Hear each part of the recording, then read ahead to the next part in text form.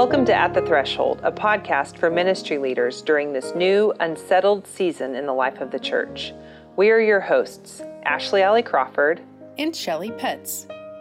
And we are both clergy in the Great Plains Conference of the United Methodist Church, comprised of approximately 1,000 churches in the states of Kansas and Nebraska.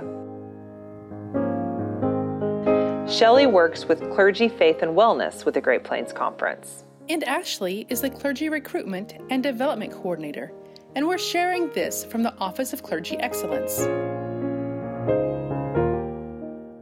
Our focus here in At the Threshold is to host a conversation with and for clergy in order to describe what's happening, ask questions to help get us unstuck, and encourage the heart of pastors and leaders in this liminal time in which we find ourselves. Liminal may be a new word, but a new season calls for a new word. Liminal means a threshold from what we've always known to, well, we don't know just yet what life and ministry is becoming. Our goal here is to find a little light at the threshold. In our conversations, we are seeking to describe some of the dynamics that we're seeing and identify some questions and possibilities that are bubbling up for us. Ultimately, we hope you leave today with your heart encouraged in some way. Each time we gather, it's our hope that you'll glean one or two things to think about, act upon, or pray through.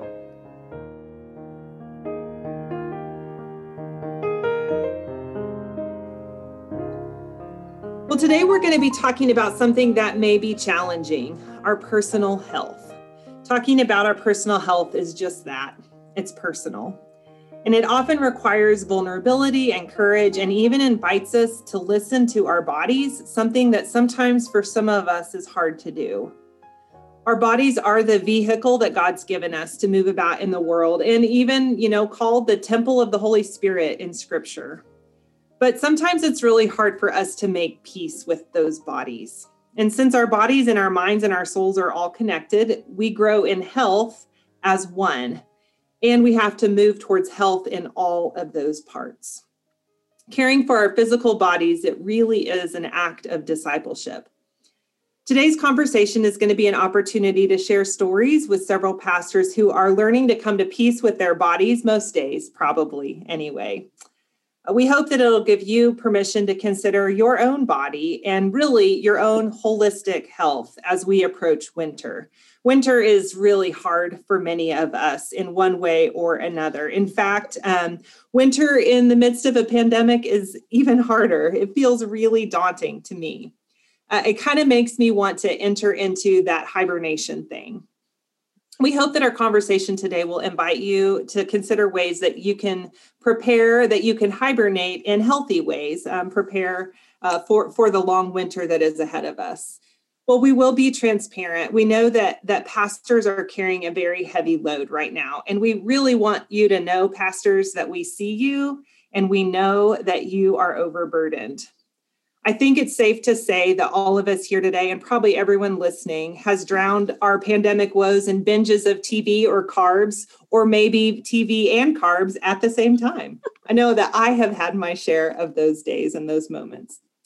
And while we know that certainly feels good in the moment, we all know that we can't hibernate like our grizzly bear friends do. Prolonged hibernation for us looks like burnout. And it's a threat for everyone who's within earshot of our conversation today. So we hope our conversation reminds us that we're all in this together as we consider what holistic health looks like. We have invited 3 pastors to join us to share about health. We anticipate we'll hear some things about their struggle, discipleship, spirituality, leadership, and growth. We are so grateful for their willingness to be vulnerable with us. Sometimes talking about our health is so difficult, even between friends and colleagues. We are so grateful that they have agreed to share with us about their own discipleship journey, their struggles, and their successes. We begin with our deepest appreciation and thank you to each of you. First, we want to visit with Reverend Cindy Watson. Cindy is the senior pastor at First United Methodist Church in Wichita, Kansas. She actually spent most of her formative years in Wichita. She received a call to ministry as a teenager and served churches that nurtured her to become the pastor who she is today. She served in many ways across the United Methodist Connection, including on the General Commission on Christian Unity and Interreligious Concerns. Locally, she's served on the board of directors of Interfaith Ministries, among other ways of serving her community. She and her husband, Andrew Stover, enjoyed their blended family of 8 grown children and 13 grandchildren, as well as bicycling, traveling, reading, gourmet food, entertaining, and the arts in Wichita. Cindy, we are so glad that you could join us. You're welcome. We talked about who we wanted to invite today. We both thought of you. Over the years, we have known you to model daily, steady attention to physical health. We also recognize that you have had a recent injury that has affected your daily intentionality of this exercise. We'd like to ask you, what has been your experience both with your daily physical discipline and what you are learning during this time of interruption? Well, I want to go back to a little ancient history. When I was at Plainville, from 90 to 94 was the first time I got confronted on not being healthy. And I was diagnosed with hypoglycemia. I mean, literally, I would be somewhere and I would fall asleep in my food. It was really kind of embarrassing. So all of a sudden I had to eat by prescription, which was really hard for me. I was gone through a divorce, living on coffee and Coca-Cola. So basically sugar and caffeine. And so all of a sudden I had to literally eat not just 3 meals, but then those snacks of protein. And that was really, really hard for me because I just at times didn't want to eat. But if I didn't, then the emotional health, the struggle with I'd get snippy and my children would say, "Mommy, do you need to eat something?" "No, I just want you to clean your rooms." And but so that started it. And then in terms of the real physical, I bicycled then because it felt good. It got me on my bike. It got me out and about. And there's some beautiful places out there. From Plainville, some of you will know this, to Zurich, to DeMar, or up to Stockton, or even down to Hayes. Between Hayes and Plainville are some significant hills to ride your bike on. But then when I was at Lions 14 years ago, I stood up and I'd been having a little back issues and literally then was bedridden for 6 weeks. I could not walk, could not sit, could not stand. They put me on Percocet and a generic form of Valium, which was basically a muscle relaxant, and went in for back surgery. What happened is I had a disc that just exploded. And, the interesting thing about surgery is that, you go in and you're asleep and you wake up, but it was a 6-hour surgery, which is highly unusual for back surgery. And they had opening me up both back and front because they pull pieces of that disc material off of nerve centers. And the only cure for getting back into any kind of shape was to walk. And they said, you need to walk. Now, prior to that, I've been working on a triathlon. I am no athlete. I just need you all to know that I'm not an athlete. I walk, I bicycle. I'm a terrible swimmer, and I had done the Salty Dog triathlon the year before, took last place, 15 minutes behind the second to last place person. I just want to note that it's not breaking any records, but it was something that Andrew and I did together. So, they really encouraged me to get out and walk. So I also, in that spring of 2006, got a call from the cabinet that they wanted me to move to West Heights. So 6 days or 7 days after I'd been in surgery for 6 hours, I was sitting at West Heights for an introductory. It was nuts. I'm on Percocet and Valium. I'm telling you, I'm on major drugs, which were fine. I mean, I weaned off of them. I did not have issues with that once we were past that. But so when I got to West Heights, what did I do? I walked. They have a gym 15 times around the gym. was a mile. And so I would try to do that once in the morning, once in the afternoon, plus other kinds of walks. There was a lot of reasons for that. Moving as the first senior pastor, female senior pastor, I and Pat Alt-Duell were the first women to be appointed that way. A lot of stress. They'd never actually had a woman on staff before that was an elder. So not only did they not have had an associate, but they also had not had a senior pastor. And so I'm trying to figure out how to survive without, just exploding. And so walking for me has been my spiritual well-being, my physical well-being, and my mental well-being. And frankly, walking keeps my back out of pain. If I don't walk, I hurt. It's just that simple. So for me, I like to tell that story because it isn't because I'm actually that disciplined or actually that I like it that much. It is literally something that is a coping mechanism for me. And so, as some of you may know, a week ago Sunday, if you are familiar, First United Methodist Church, it's covered in white marble. And like many before me, I missed a step. And fortunately, long before worship, nobody knew about it. It wasn't until I got home and pulled the boot off and went, yeah, maybe because I'd sprained that ankle before. Well, I actually broke it. Fortunately, no surgery, but they want me off at 2 weeks. And then, of course, 6 weeks in the walking cast. And I preached last Sunday with my foot up. And I could tell the doctor just looked at me and said, here's the deal. You're going to know when you overdo because you're going to hurt. I don't need to tell you anything. And she was right. So it's been hard because I'm doing what yoga I can on a chair. And then the ones on the floor that don't require me to use my feet. But walking really is, in the middle of a pandemic, in the middle of my life, my stress reduction. I mean, Andrew and I we were up to walking 4 to 6 miles most days. And so I just think it's really, really hard when I'm used to being very active. I'm up here in my second floor library. And so we've created this space up here, and Andrew's going up and down the stairs. And I'm trying not to for another few days till I get past my 2 weeks. But it's hard for me not to be active. It's just hard.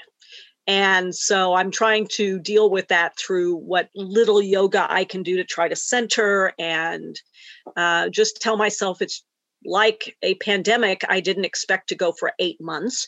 This is a season. It's probably not going to be 8 months, but still it's hard. So I think personally for me, if I'm going to be good at what I do, I have to balance out work with something else. And that's walking and cooking and time off. And what I didn't say earlier is that I'm probably the worst example you can use in terms of clergy self-care because I'm terrible at it. But I do think it's important. And for me, the walking is probably the thing that drives it. I still love riding my bike, but it's easier to just pull my shoes on and walk than get all the equipment out and the bike out and all that. So this is an incredible story. And you've already alluded to this a bit in your story, but can you help us go a little bit deeper in your understanding of maybe the relationship between physical health and clergy leadership? What does that look like for you? Well, I don't think we are a thing. I think we are mind, body, and spirit. And so if I'm physically off or mentally off, or even if you get like a sinus infection and it throws everything off in terms of, for me anyway, for my spirit and for my physical health and my mental health. And I think for me, if I'm ignoring one part, then something else, it will begin to worm its way into something else. When Andrew and I decide, it's cold outside, and we have a membership at the gym, which we've not gone since the pandemic, and we're probably not going to at this point, trying to stay healthy and lower Wichita just hit 22.4% yesterday. After a while, we both talk about how we're finding ourselves just not centered, not right, and I think physically, how we take care of ourselves. And that's not just walking, it's eating. I'm a carb person. I could live on potatoes. If you put me on a desert island and gave me one food, it would be potatoes. I mean, but when I overdo, I can tell it in my spirit and in my mind and in my emotions. And so I think each part of us, each part of me interacts with the other. And when one part gets really off, then the other part does as well. And frankly, I see it in my preaching. I'm not nearly as creative. I'm not nearly any of those things when I get off. I don't feel good about what I'm doing. I don't feel in touch with the Spirit. And I think it shows in everything I do.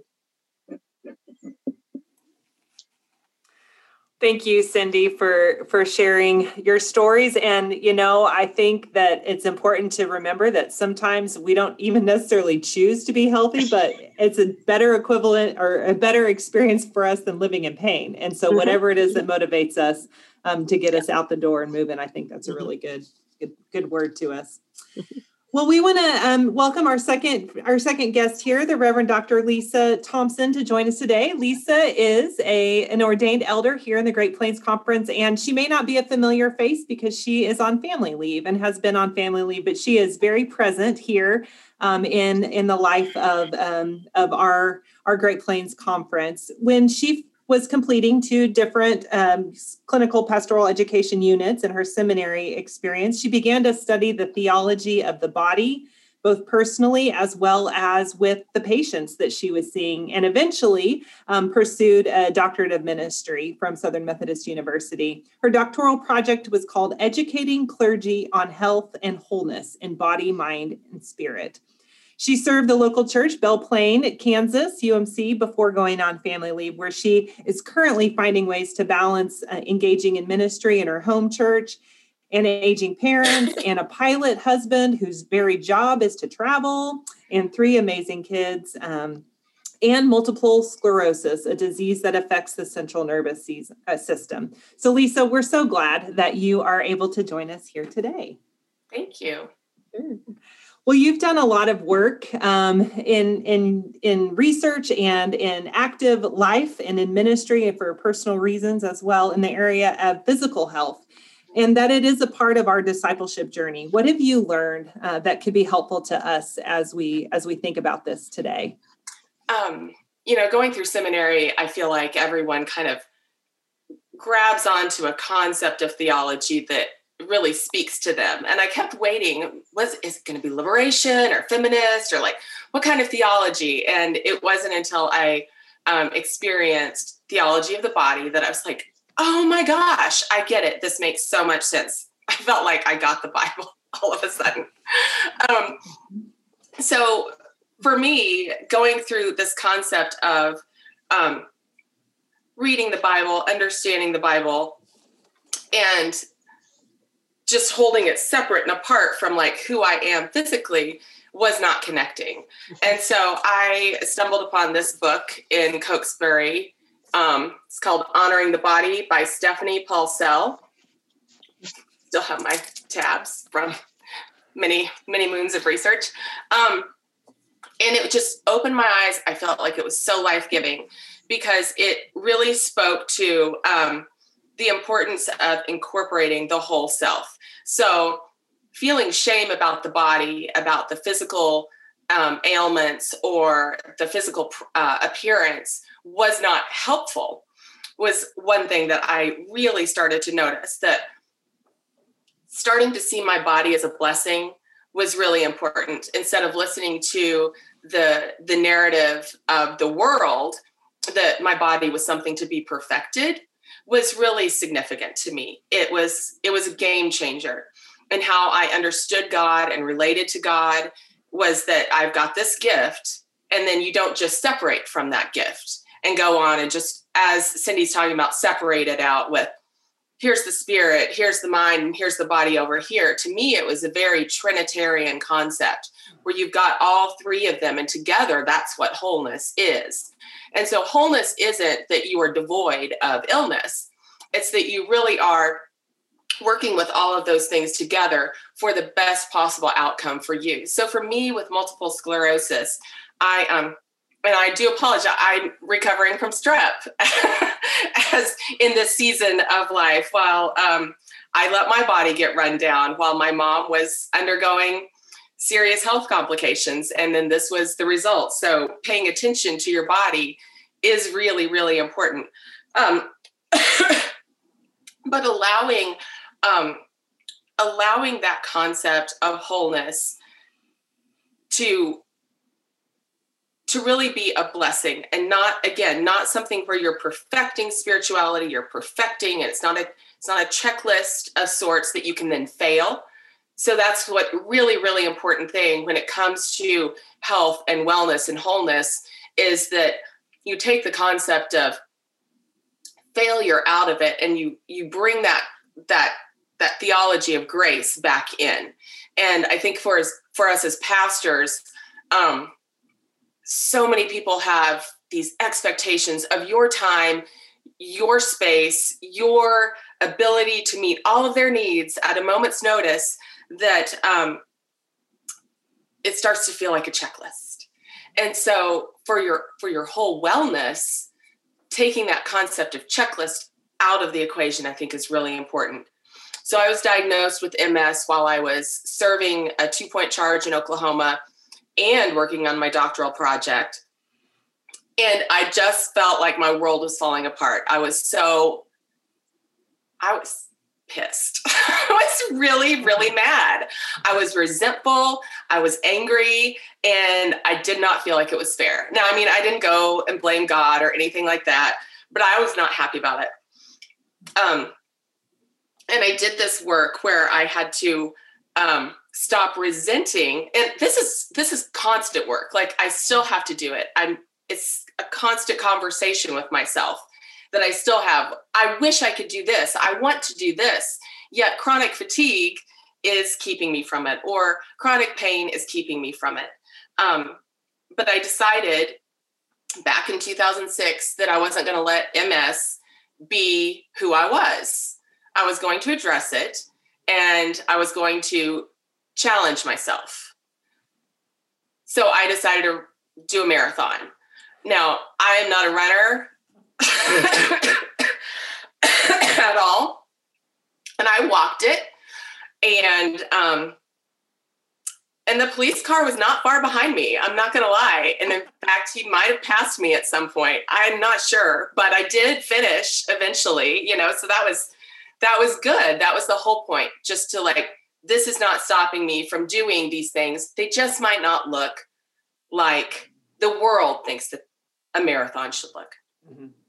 So changing the perception of what my body could do physically or how I could be present for the church. There's some real concerns that came along with it because my memory was super compromised. Mm-hmm. Serving the church, everyone expects you to remember everything about anything they've ever told you. And that was not working very well for me. And it still is a challenge that I have to this day. And it would devastate me when I would mess that up for a church member. And sometimes I would let that just really cling on to my whole being. But it's really important, especially in these times of pandemic, when there are a lot of expectations. You should be in person. You shouldn't be in person. You should be doing this. Why aren't you meeting these needs? What about this? Mm-hmm. To feel like you've got to do all of this. So it's really important in the middle of this to have grace for yourself and to realize people are reaching out and they want and they need these things from you, but not only challenging yourself to have grace for yourself, but then encouraging and equipping the parishioners to then, how can you meet this need as well in this time and space? So finding that in the middle of limitations, because there are in life, period, mm-hmm, right? Mm-hmm. But right now, it feels really dynamic, the limitations that are out there. and we can be really pissed off about them, and we can be really sad about them. Mm-hmm. And it's important to acknowledge that. Mm-hmm. But then, and the next thing is now stop and look around and what's going well, what's working within this context. You know, one of the things that I do at Chapel Hill is the community garden. And in a typical year, as a pastor on family leave with 3 active kids, I'm trying my hardest to find time to get to the community garden. In the midst of a pandemic, it was life-giving and it was awesome. And it was just this experience of theology every day I went out there. And so I think there's a challenge there, not only having grace, not only addressing the limitations with all the emotions that we're having, and then saying, now what? It's looking around and seeing what is here, what's been here all along that I have not had time to notice. What has been here going well that I just have been taking for granted? And how can I share that with my parishioners, or how can I share that with my fellow clergy or my family in a way that could be full of life, full of hope, full of something to move us forward and to celebrate? Yeah. I don't know. That's probably good. Followed like 12 squirrels in that. No, that's good. You put a lot, I mean, it shows that you've really examined this from a personal view, theological. It's great to hear you kind of process some of those things. Just quickly, before we go to Dennis, I want to ask you, do you have any ideas on why you think why it's so hard for us to talk about health? Why is this a challenge for us? I feel like health is wrapped up again in that concept of like a failure and success. Yeah. And I think taking the idea of, I think so much is wrapped up in our bodies. We have a lot of feelings about our bodies. Yeah. I don't think that anyone would be lost for words to start describing yourself. Mm-hmm. My challenge to you then would be, how much of it, when you're writing, are you seeing the blessing? How much are you writing down things in ways that you honor the body? Yeah. The first thing in having a willingness and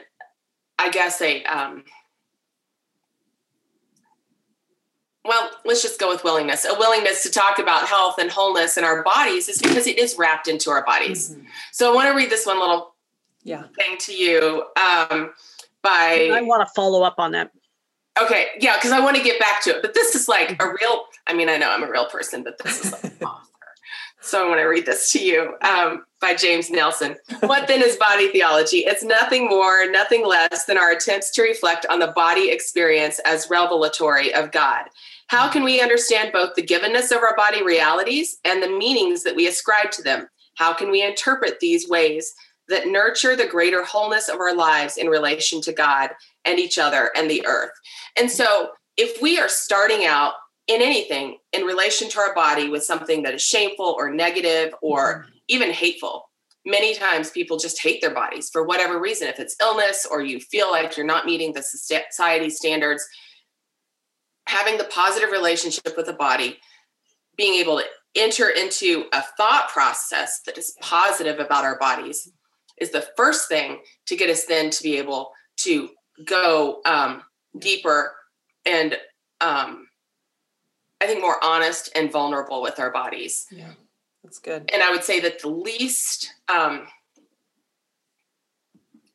I'll go back to this book, Honoring the Body. It truly opened this whole thing up for me because I had super huge amounts of hate for my body and shame and it just wasn't right. Mm-hmm. But until we start like honoring the body and seeing the givenness of it, I don't think that it's easy to have that conversation because I think we keep checking it out or chalking it up to it's a checklist. I'm a task. And if I didn't complete the task, then I must not be good. And if I'm not good, then the body must not be good. And this body's not good, but that body's good. And so there's a comparison there that makes it really difficult to to have that conversation of blessing, Mm-hmm. for a willingness to say, it's not about that I'm bad. It's about, this is my body. It's been given to me. Now, what do I want to do? Yeah. This is my body, a gift from God. It's not here to be perfected. It's here to live out a ministry and a calling. How can I do that best? Yeah. What am I being called to in a way that honors my body today so that I can then do X, Y, and Z? And so it's all the language around it is what makes it hard to talk about our bodies. Yeah, that's so good. That's so good. And Cindy, I'll let you say your thing. And I know we got to get to Dennis, but I just wanted to say some of that too has to do with the isms in the world. We don't like to talk about bodies because for so long Christianity separated out spirit and body. And for women, particularly, and I'm hoping Dennis will hop on this a little bit because I think it's different for men, but for women, particularly our bodies, what we wear. I wear a robe on Sunday morning because we were not having a discussion with people on television about what I'm wearing or how I looked in my blue jeans, the way we had with the former senior pastor, who happened to be male. But the whole thing about skirts too short, too long, the suits, and even things around if you happen to be a woman that's a mother in pregnancy, how you look when you're pregnant. When I was pregnant that was back in the dark ages when there weren't that many women in ministry. And I had some folks that were real uncomfortable with a pregnant woman up front because what did that mean? Yeah. It's so much nicer if women and clergy get their babies other ways. I heard that in seminary from a friend of mine. I'm so glad you adopted a friend of mine that was female because it's nicer for clergy to get their babies this way. So all that kind of stuff, I think. Yeah. Well, and what I hear both of you kind of talking about is the renewing of our minds. And this is the hope that we have in Christ, that when we can begin to address either those deeply held issues in our world or the deeply held beliefs about ourselves, we can uncover that. And a weakness, I don't care if you're male or female, being weak is seen as a problem. Yeah, that's right. Yeah. Thank you. Thank you so much. We would like to introduce our third guest, Reverend Dennis Livingston, recently retired from 8 years as the Hutchinson Hayes District Superintendent. Prior to that, he served a variety of appointments across the former Kansas West Conference. Dennis and his wife, Teresa, have been married 41 years, and they have a son who is a teacher in Manhattan. Dennis continues a years-long passion for reading and cycling. And he recently added hiking to his to-do list of regular things that help him. He deeply values the silence and solitude of retirement. Dennis, we thank you for your willingness to be with us today. Indeed, you are recently retired as of June, and we congratulate you. We did not get to properly celebrate you and all the other retirees at this annual conference this year. And so we want to just take a moment and thank you for your amazing ministry. And we are in deep gratitude to you. How do you connect physical health with discipleship? And how did healthy practices sustain you when you were in appointed ministry? Well, thank you for having me on today. Connecting discipleship with health. One way I've looked at it is that I'll start with my mother, who from the day she gave me my first quarter a week allowance, decided for me that 2.5 cents of that quarter were going into the offering plate. I was never sure how we got that 0.5 cent out, but she squeezed it out some way, I'm sure. And so tithing has been, part of my life ever since. And that's a part of discipleship as far as I'm concerned. So if I am supposed to give off the top the best part of my allowance, somewhere it occurred to me that I should be giving the best off the top of my own body, which I have been given. I didn't work for it. I didn't earn it. I didn't do anything like that, but it was a gift given to me as an allowance. And so I need to give my body, the best I can give it. in order that it can give the best back in one respect to my calling. And one of the ways I make the most of that gift is to train it. And even the Apostle Paul said, my life of discipleship has been a race. And I think Lisa already mentioned a race or a marathon. And if you want to run a race and finish, in my experience anyway, which all that I'm saying is primarily my experience, you have to train. And so discipleship and health come together in training and expending energy and working to keep my body and my health in shape. It's also my discipleship to my family. And years ago, whether right or wrong, my uncle, or whether this helps anybody or not, I remember my uncle saying, if you're 20 years old and you are at your perfect weight at 20 years old, and you gain a pound a year, at age 60, you'll be 40 pounds over your ideal weight. And so I've been able to stick pretty much to that weight, but that's a long-term view. Mm-hmm. In one sense, discipleship is a long-term view. And I know that now I'm living with Teresa, and from what I have seen and experienced, one of the best gifts I can ever give to her is to maintain good health so that she does not have to spend her time taking care of me. Mm. And throughout my 29 years of ministry, Teresa would say it. If she were sitting beside me, she would say it, because I've heard her say it before. During those 29 years, I got the leftovers of you, because the first part went to the church. Mm-hmm. And I got what was left, and that was not always that desirable. And so in my long-term view, the best thing I can do is give her now the best parts of me, and for as long as possible. Anything can happen, of course. I could have a stroke when we're done today. Mm-hmm. But I will try to maintain health at such a fitness level that, all things considered, she will not be spending her time feeding me in bed or something like that, if at all possible. What has sustained me? How's health sustained me? Well, you've already heard cycling before. Cindy and I have cycled together on more than one occasion. And cycling, riding a bicycle has given me space. It gets me away from any stress that I'm feeling at work. And the good thing about it is the harder I ride, the more space I get.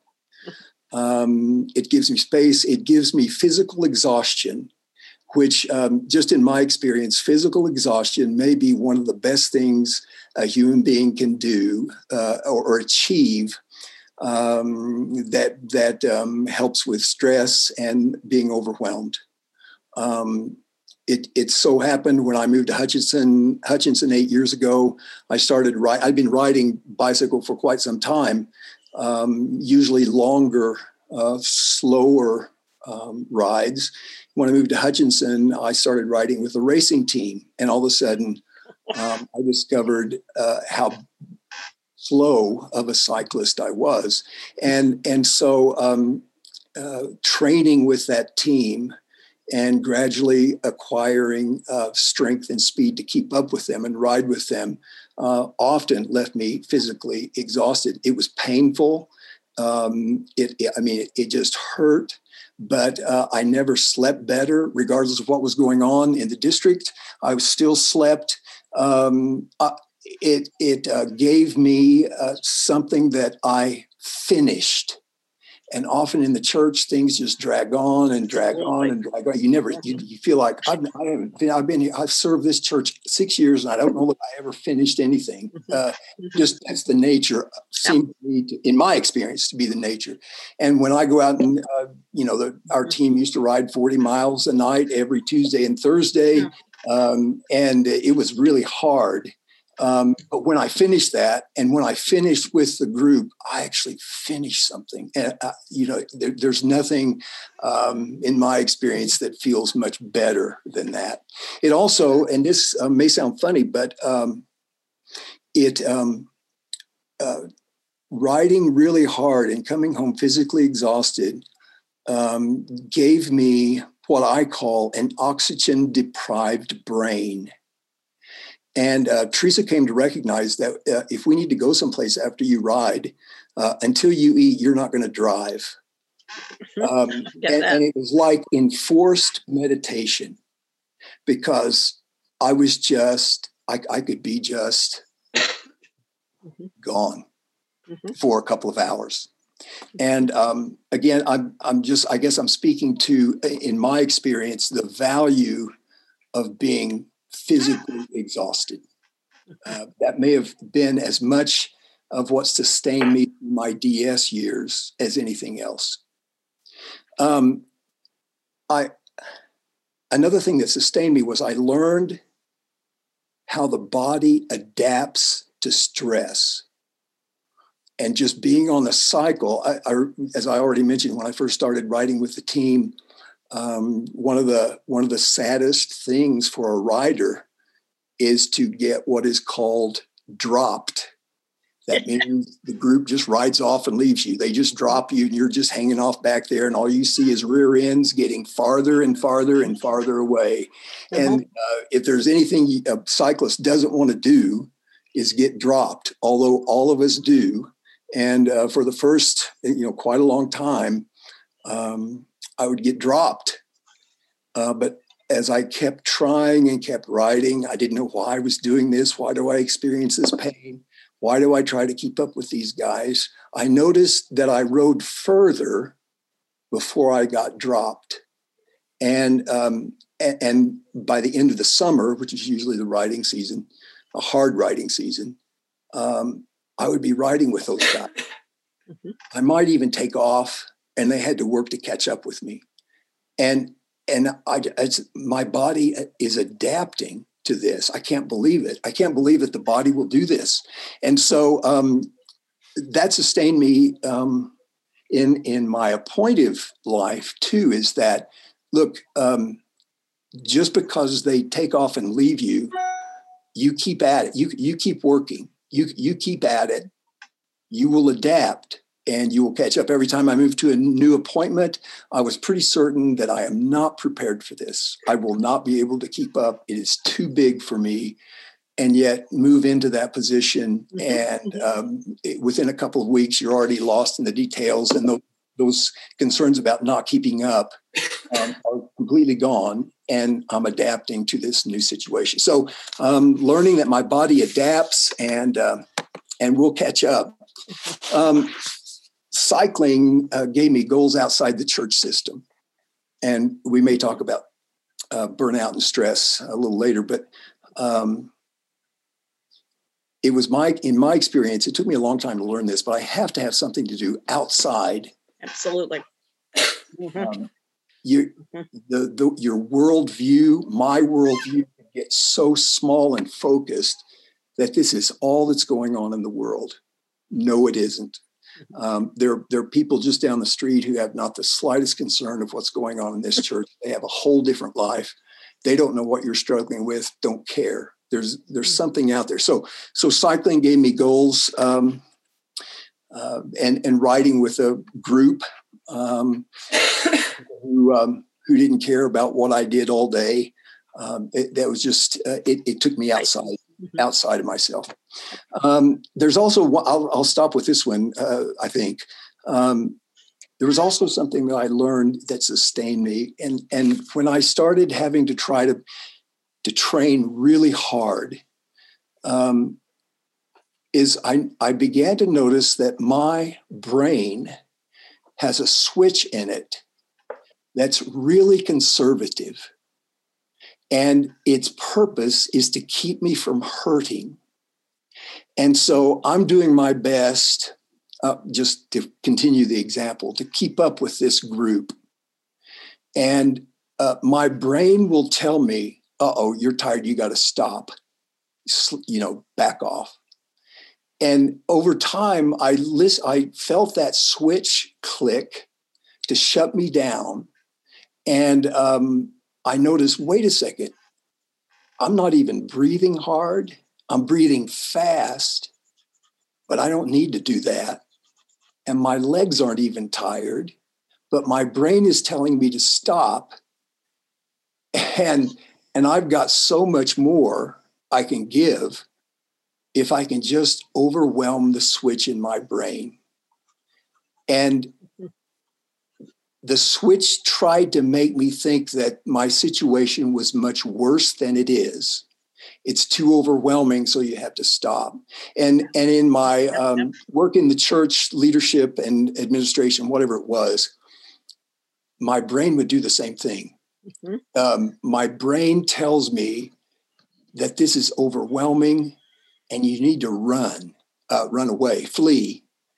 And I started thinking about it and this didn't happen overnight, but I decided, no, it isn't. It's not that bad. It's not as big as your brain's trying to make it. Just calm down, control your breathing, and keep moving forward. And the brain just plays all kinds of tricks with me.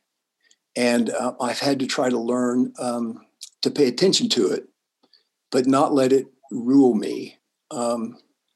There was something that would happen to me over the course of a writing season where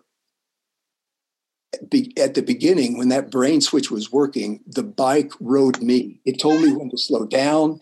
It told me, okay, now we're going downhill. Now you can speed up. Oh, you've got a tailwind. Now you can speed up. You're going uphill. You better stop and rest.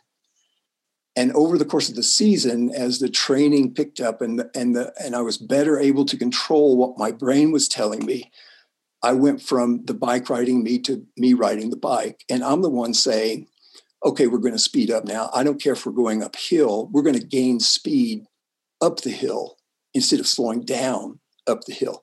And that is a great feeling. And a lot of that has to do, for me, with controlling that switch. And I think that applied also to my leadership and the responsibilities that I had in appointments. Where is the church writing me, or am I writing the church? Or and of course, there's a balance there. But I think pastors feel like occasionally the church controls everything I do. No, let's not go that direction. Let's work on that. So that controlling that automatic stop switch and trying to get control of who I am and what I'm doing and who's really in charge here. And I'm not saying overdo your authority in the church, nothing like that. But in order to maintain sanity and forward movement, riding the bike and overcoming that stop switch certainly made a difference. One last brief point. There was a mantra between a couple of us on our team. And the mantra was, breathing is overrated. There's a time to breathe, but it's not right now. For example, in a race, there were plenty of times when I couldn't breathe anymore because we were going so hard. And so the mantra would kick in, no, breathing's overrated. You'll have time to breathe once you cross the finish line, but you don't have to now. Well, that's a little overstated, of course, but and so in that also affected particularly my DS work, that there are times when the stress is going to be intense and the work will be intense. And there's so much to do in such a short amount of time. And all I want to do is lie down and rest. So training and in one sense racing, and that mantra, breathing is overrated. Yes, I need to take care of myself. And yes, I will do that. But right now is not the time. I will get to that point. And when I do, I'm going to take it slowly, and I'm going to rest. But right now I've got to do what I need to do. So all of that worked together for me, and I talked way too long, but those are some of the things that have sustained me and connected with my health and what I've tried to do to maintain it. I also wanted to say something about, to follow up, why we're so reluctant to talk about our health, and Cindy asked for a male's point of view. I know that I do not have to deal, I never had to deal with the things that women have to deal with as far as dress and body image and all that sort of thing. One of my reluctances is because of my interactions with those who are not reluctant to talk about their health. And when I see them coming, I want to run because I know I'm going to hear the same health history that I have heard 20 times already, and an early on decision that I will never talk to anybody about my health because I have a feeling they don't want to hear about it. So that's one reason for me that it's difficult to talk about my health. And the second thing is, one of the things that got me really started, and I can talk about this now because I'm not in the local church and I'm not appointed, so it's okay. But probably 18 years ago or so, the doctor told me, "Dennis, you're diabetic." And that was something I did not want to hear. So within a couple of months, not very long, maybe longer than that, I lost 40 pounds and started intensive exercise program. And I thought, well, maybe I can get rid of this. Come to find out, no, this is genetic. It has not much to do with weight at all. It's my pancreas is just eking out its last supply of insulin. And so, but all that I've done in trying to keep myself healthy has certainly assisted in the control of what needs to be controlled. And one of the reasons I would not want to talk about that with anybody in the local church or anywhere else is I do not want to be seen as a special case. I don't want to be taken care of by the little old ladies in the church. I don't want, there were occasions in a sermon when just off the cuff, I said something about apple pie. And the next church meal we had, there were apple pies everywhere. I think I was just using that that was just an offhanded remark. And now everyone thinks I like apple pie. And what am I supposed to do? Sample 20 apple pie? And so I don't want to be taken care of. I'm taking care of that on my own. I don't want people talking about me. I don't need people to say, "Oh, you shouldn't be eating that," or "Oh, Dennis, over here we have a sugar-free apple pie." No, I just don't want any of that. So that's one reason I would not talk about health matters, and I'll stop there. So what we'd like to ask you all is if Dennis, if you could take us down that road. You talked a little bit about stress and burnout, and we'll open this up to all three of you. Whoever would like to begin. Dennis, if you have some thoughts on that, maybe we could even begin there. But what have you seen? What have you noticed? How does all this tie together in addressing stress and burnout in ministry? In my experience, when I see, and I didn't see this a lot. I didn't see this maybe as much as you might think, but in the 2 or 3 cases where I did see burnout, it's almost as if it's already too late. that health. Don't wait till you're burnt out to start taking care of your health. It would be my first piece of advice. Just start doing it while you feel like the world is yours and nothing could go wrong. Just start taking care of your health as right now. If you can do a little more, do a little more. And again, as I mentioned, I think there are lots of reasons for burnout maybe, but one reason is my world gets so small. Mm-hmm. It's only now the carpet at the church, or it's the carping between this one and that one. And I haven't had to deal with this very much, but pastors now, I don't know how they deal with politics in the church. That would be enough to send me over the edge, just that one major issue. So starting to take care of yourself, you got to get away. And I think everything I've said to this point, leads up to taking care of yourself and trying to avoid overstress and burnout. But I'll leave it at that. I think taking your dang day off, and it's supposed to be 2, and it's harder in a time of pandemic. Mostly, and it's easier as a senior pastor. I'll just be honest. When I was at Lions, and I was the big church, the Lions First United Methodist Church, and you couldn't go to the grocery store or go to the kids' ball game. It's different there than when I was at West Heights. Or, people just stop by your house in a small town. Well, they don't do that in a city. Mm-hmm. And at First Church, because you have staff. And that really does alleviate some of that. And it helps.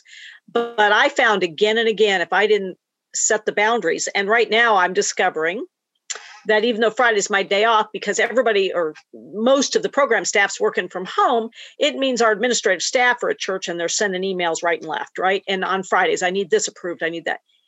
And so that boundary gets moved because we don't have the physical time in the building. And I think for me, it starts with that. And second, I don't know about you, Dennis, but the pastors I see that burn out more often than not have no hobbies. Mm-hmm. They don't ride, they don't walk, they don't play golf, they don't cook, they don't, woodwork. I don't care what it is, but they got nothing other than their identity as a pastor. And, when I went through my divorce a long time ago, I decided I wasn't going to be the temple prostitute anymore. And I was going to have a life outside the church, and the church wasn't going to own me.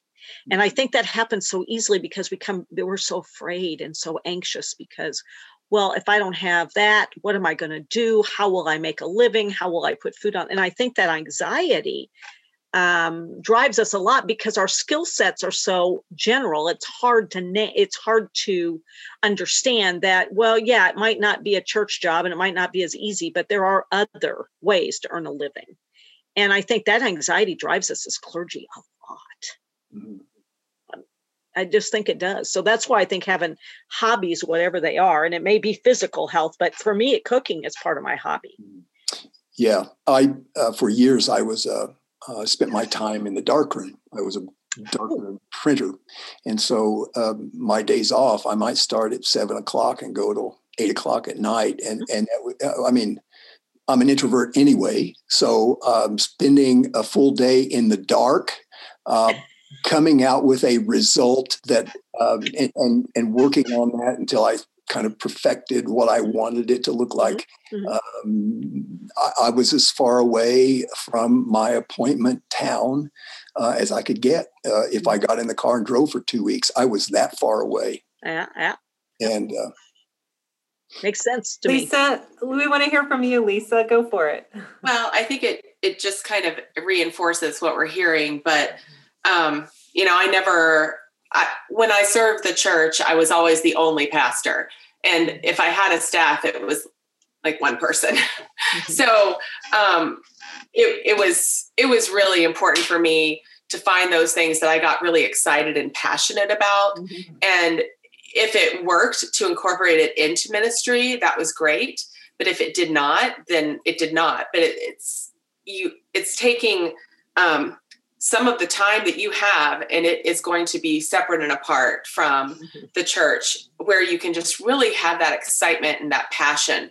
I mean, that honestly, I was a little bit confused when I started in ministry at a 2-point charge as the only person coming out of hospital chaplaincy. And I will say that is probably one of the biggest motivators that I had in starting a doctorate of ministry, was that I was in a small town and I did not really know how to do that yet. I hadn't figured it out, but I did know school. And so I figured out a way to keep my interests going and my passion going. And then it eventually all connected. So I think if there's a way, especially when you're limited on energy and all of that, to find that really exciting passion where it also connects and relates to the ministry that you're doing, I think that's a bonus. We wonder if there is something that you are currently doing right now that is a healthy practice that might be a word of encouragement to us as we are gathering here today. Current practice is I still ride anywhere from 1 to 3 hours, although it's getting cold here, so I may be doing that less, but I have taken up hiking, so I may hike for 1 to 3 hours, always at least 1 hour, all the way up to 3 hours. Those two things, encouraging words. If I could say anything to anybody about physical health, always take the stairs. Always park as far away from your workplace as possible, and then regularly push yourself into the breathless zone. That's if your doctor allows it and all that sort of thing. But if you're not very often out of breath, try to be more often. And nature. If you can be in nature outside as much as you can be, do it. I agree. I would say for me, and I mentioned this already about the church garden, but even in our own space that we live in, just taking that time to go outside, and not with an intent of monotony, like I've got to take out the dead plants or things like that, but just an awareness and intentionality of looking around and seeing what is there. And I did a lot of that in the spring of the shutdown and just watching things slowly coming back to life. And as pastors with that deep theology, it can be so life-giving, not only physically because you're out there in it, but also for your mind and your spirit, just to see that and make that connection and to be able to share that with your parishioners, because some people are just not getting out there. And so even just to inspire that, giving that visual, whether they can see it or you're talking about it, can be really life-giving for people too. And an inspiration that, just because I can't come to the church, I can go outside. I can still experience God in this way. And I have this note from my pastor to remember. And just because we might not physically be in this space, opening up the many ways that people can still encounter God. I think that would be the practice that I've been most intentional about, is connecting our church with the outdoors and the garden and just the life-giving foundation of that, as well as how God just continues to show up and reveal to the world who God is. So.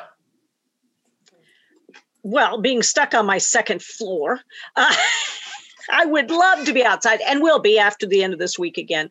We have 800 square feet of deck that Andrew built on the back of our historic home. I actually been officing on my front glassed-in porch so I can look at. I think the outdoor stuff is, it puts us in touch, feet on the earth.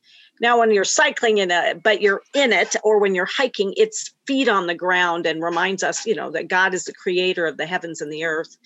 Andrew and I have a huge garden. I already have stuff planted to harvest all winter long, getting in the dirt. And again, it's a holistic thing, breathing fresh air instead of recycled air. I just think that is really important. And for me, because there's so much I won't be able to do for another few weeks, I'm doing yoga sitting on a chair, feeling like an old woman, but I'm doing the yoga I can on the chair. And I have a body prayer that I do usually standing. I'm doing it sitting. It's one right out of the Book of Worship. New every morning is your love, O God of light. And all day long. And I have a body prayer that Susan Davis created that I've been using. And it's just, it centers me. It reminds me that God's the God of creation, that God loves us, that God is incarnate in Jesus, and that being, trying to connect with that in whatever level, I just think is really important for me in my physical, mental, and spiritual health.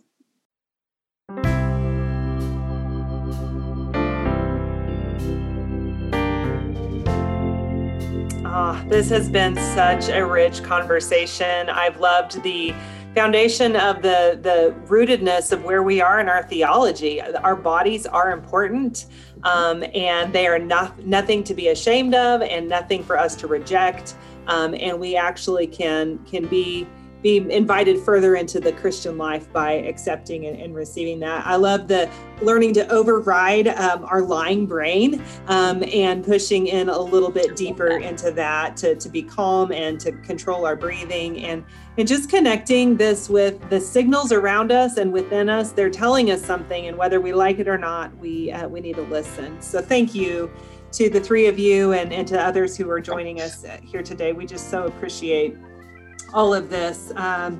We want to let you all know that there's going to be some practical resources on our episode page. And so some of the things they've mentioned, we're going to upload there. We also do have grants available for clergy, active appointed clergy, to engage in some healthy practices. We've got some grants available, so we'll link up to that as well. We just really hope that people remember that they're not alone in this season of your lives. Well, we are closing in on the end of our year, and as we look ahead to our next conversation, it's going to be a conversation that we're going to share with you all through our podcast form. We want to hear from some of our leaders of our conference on some things that they're seeing as we come to the end of the year 2020. We're calling the conversation Hindsight 2020. The conversation will be pre-recorded, but we'll be sharing it throughout December. We are really grateful for this little community that's formed every other week, and hope that you'll listen in to our Hindsight 2020 conversation with Bishop Sines and all four of our directors and with the Dean of the Cabinet. You'll be able to find that conversation and more resources at greatplainsumc.org/@-the-threshold.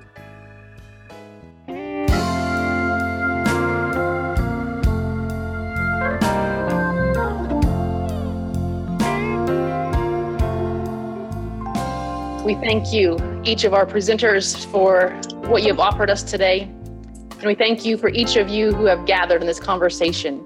We hope that you have been able to see our reality a little bit better, ask some questions, and been encouraged along your journey.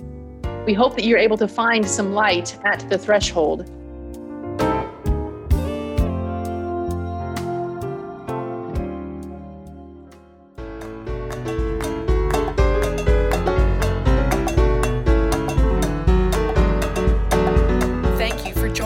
For our conversation today about navigating ministry in liminal time.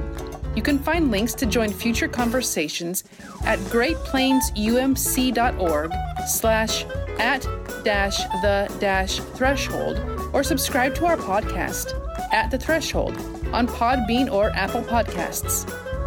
As for today, we hope that you've been able to see our new reality a bit clearer, asked a few new questions, and been encouraged. And in the days ahead, we hope that you're finding some light at the threshold.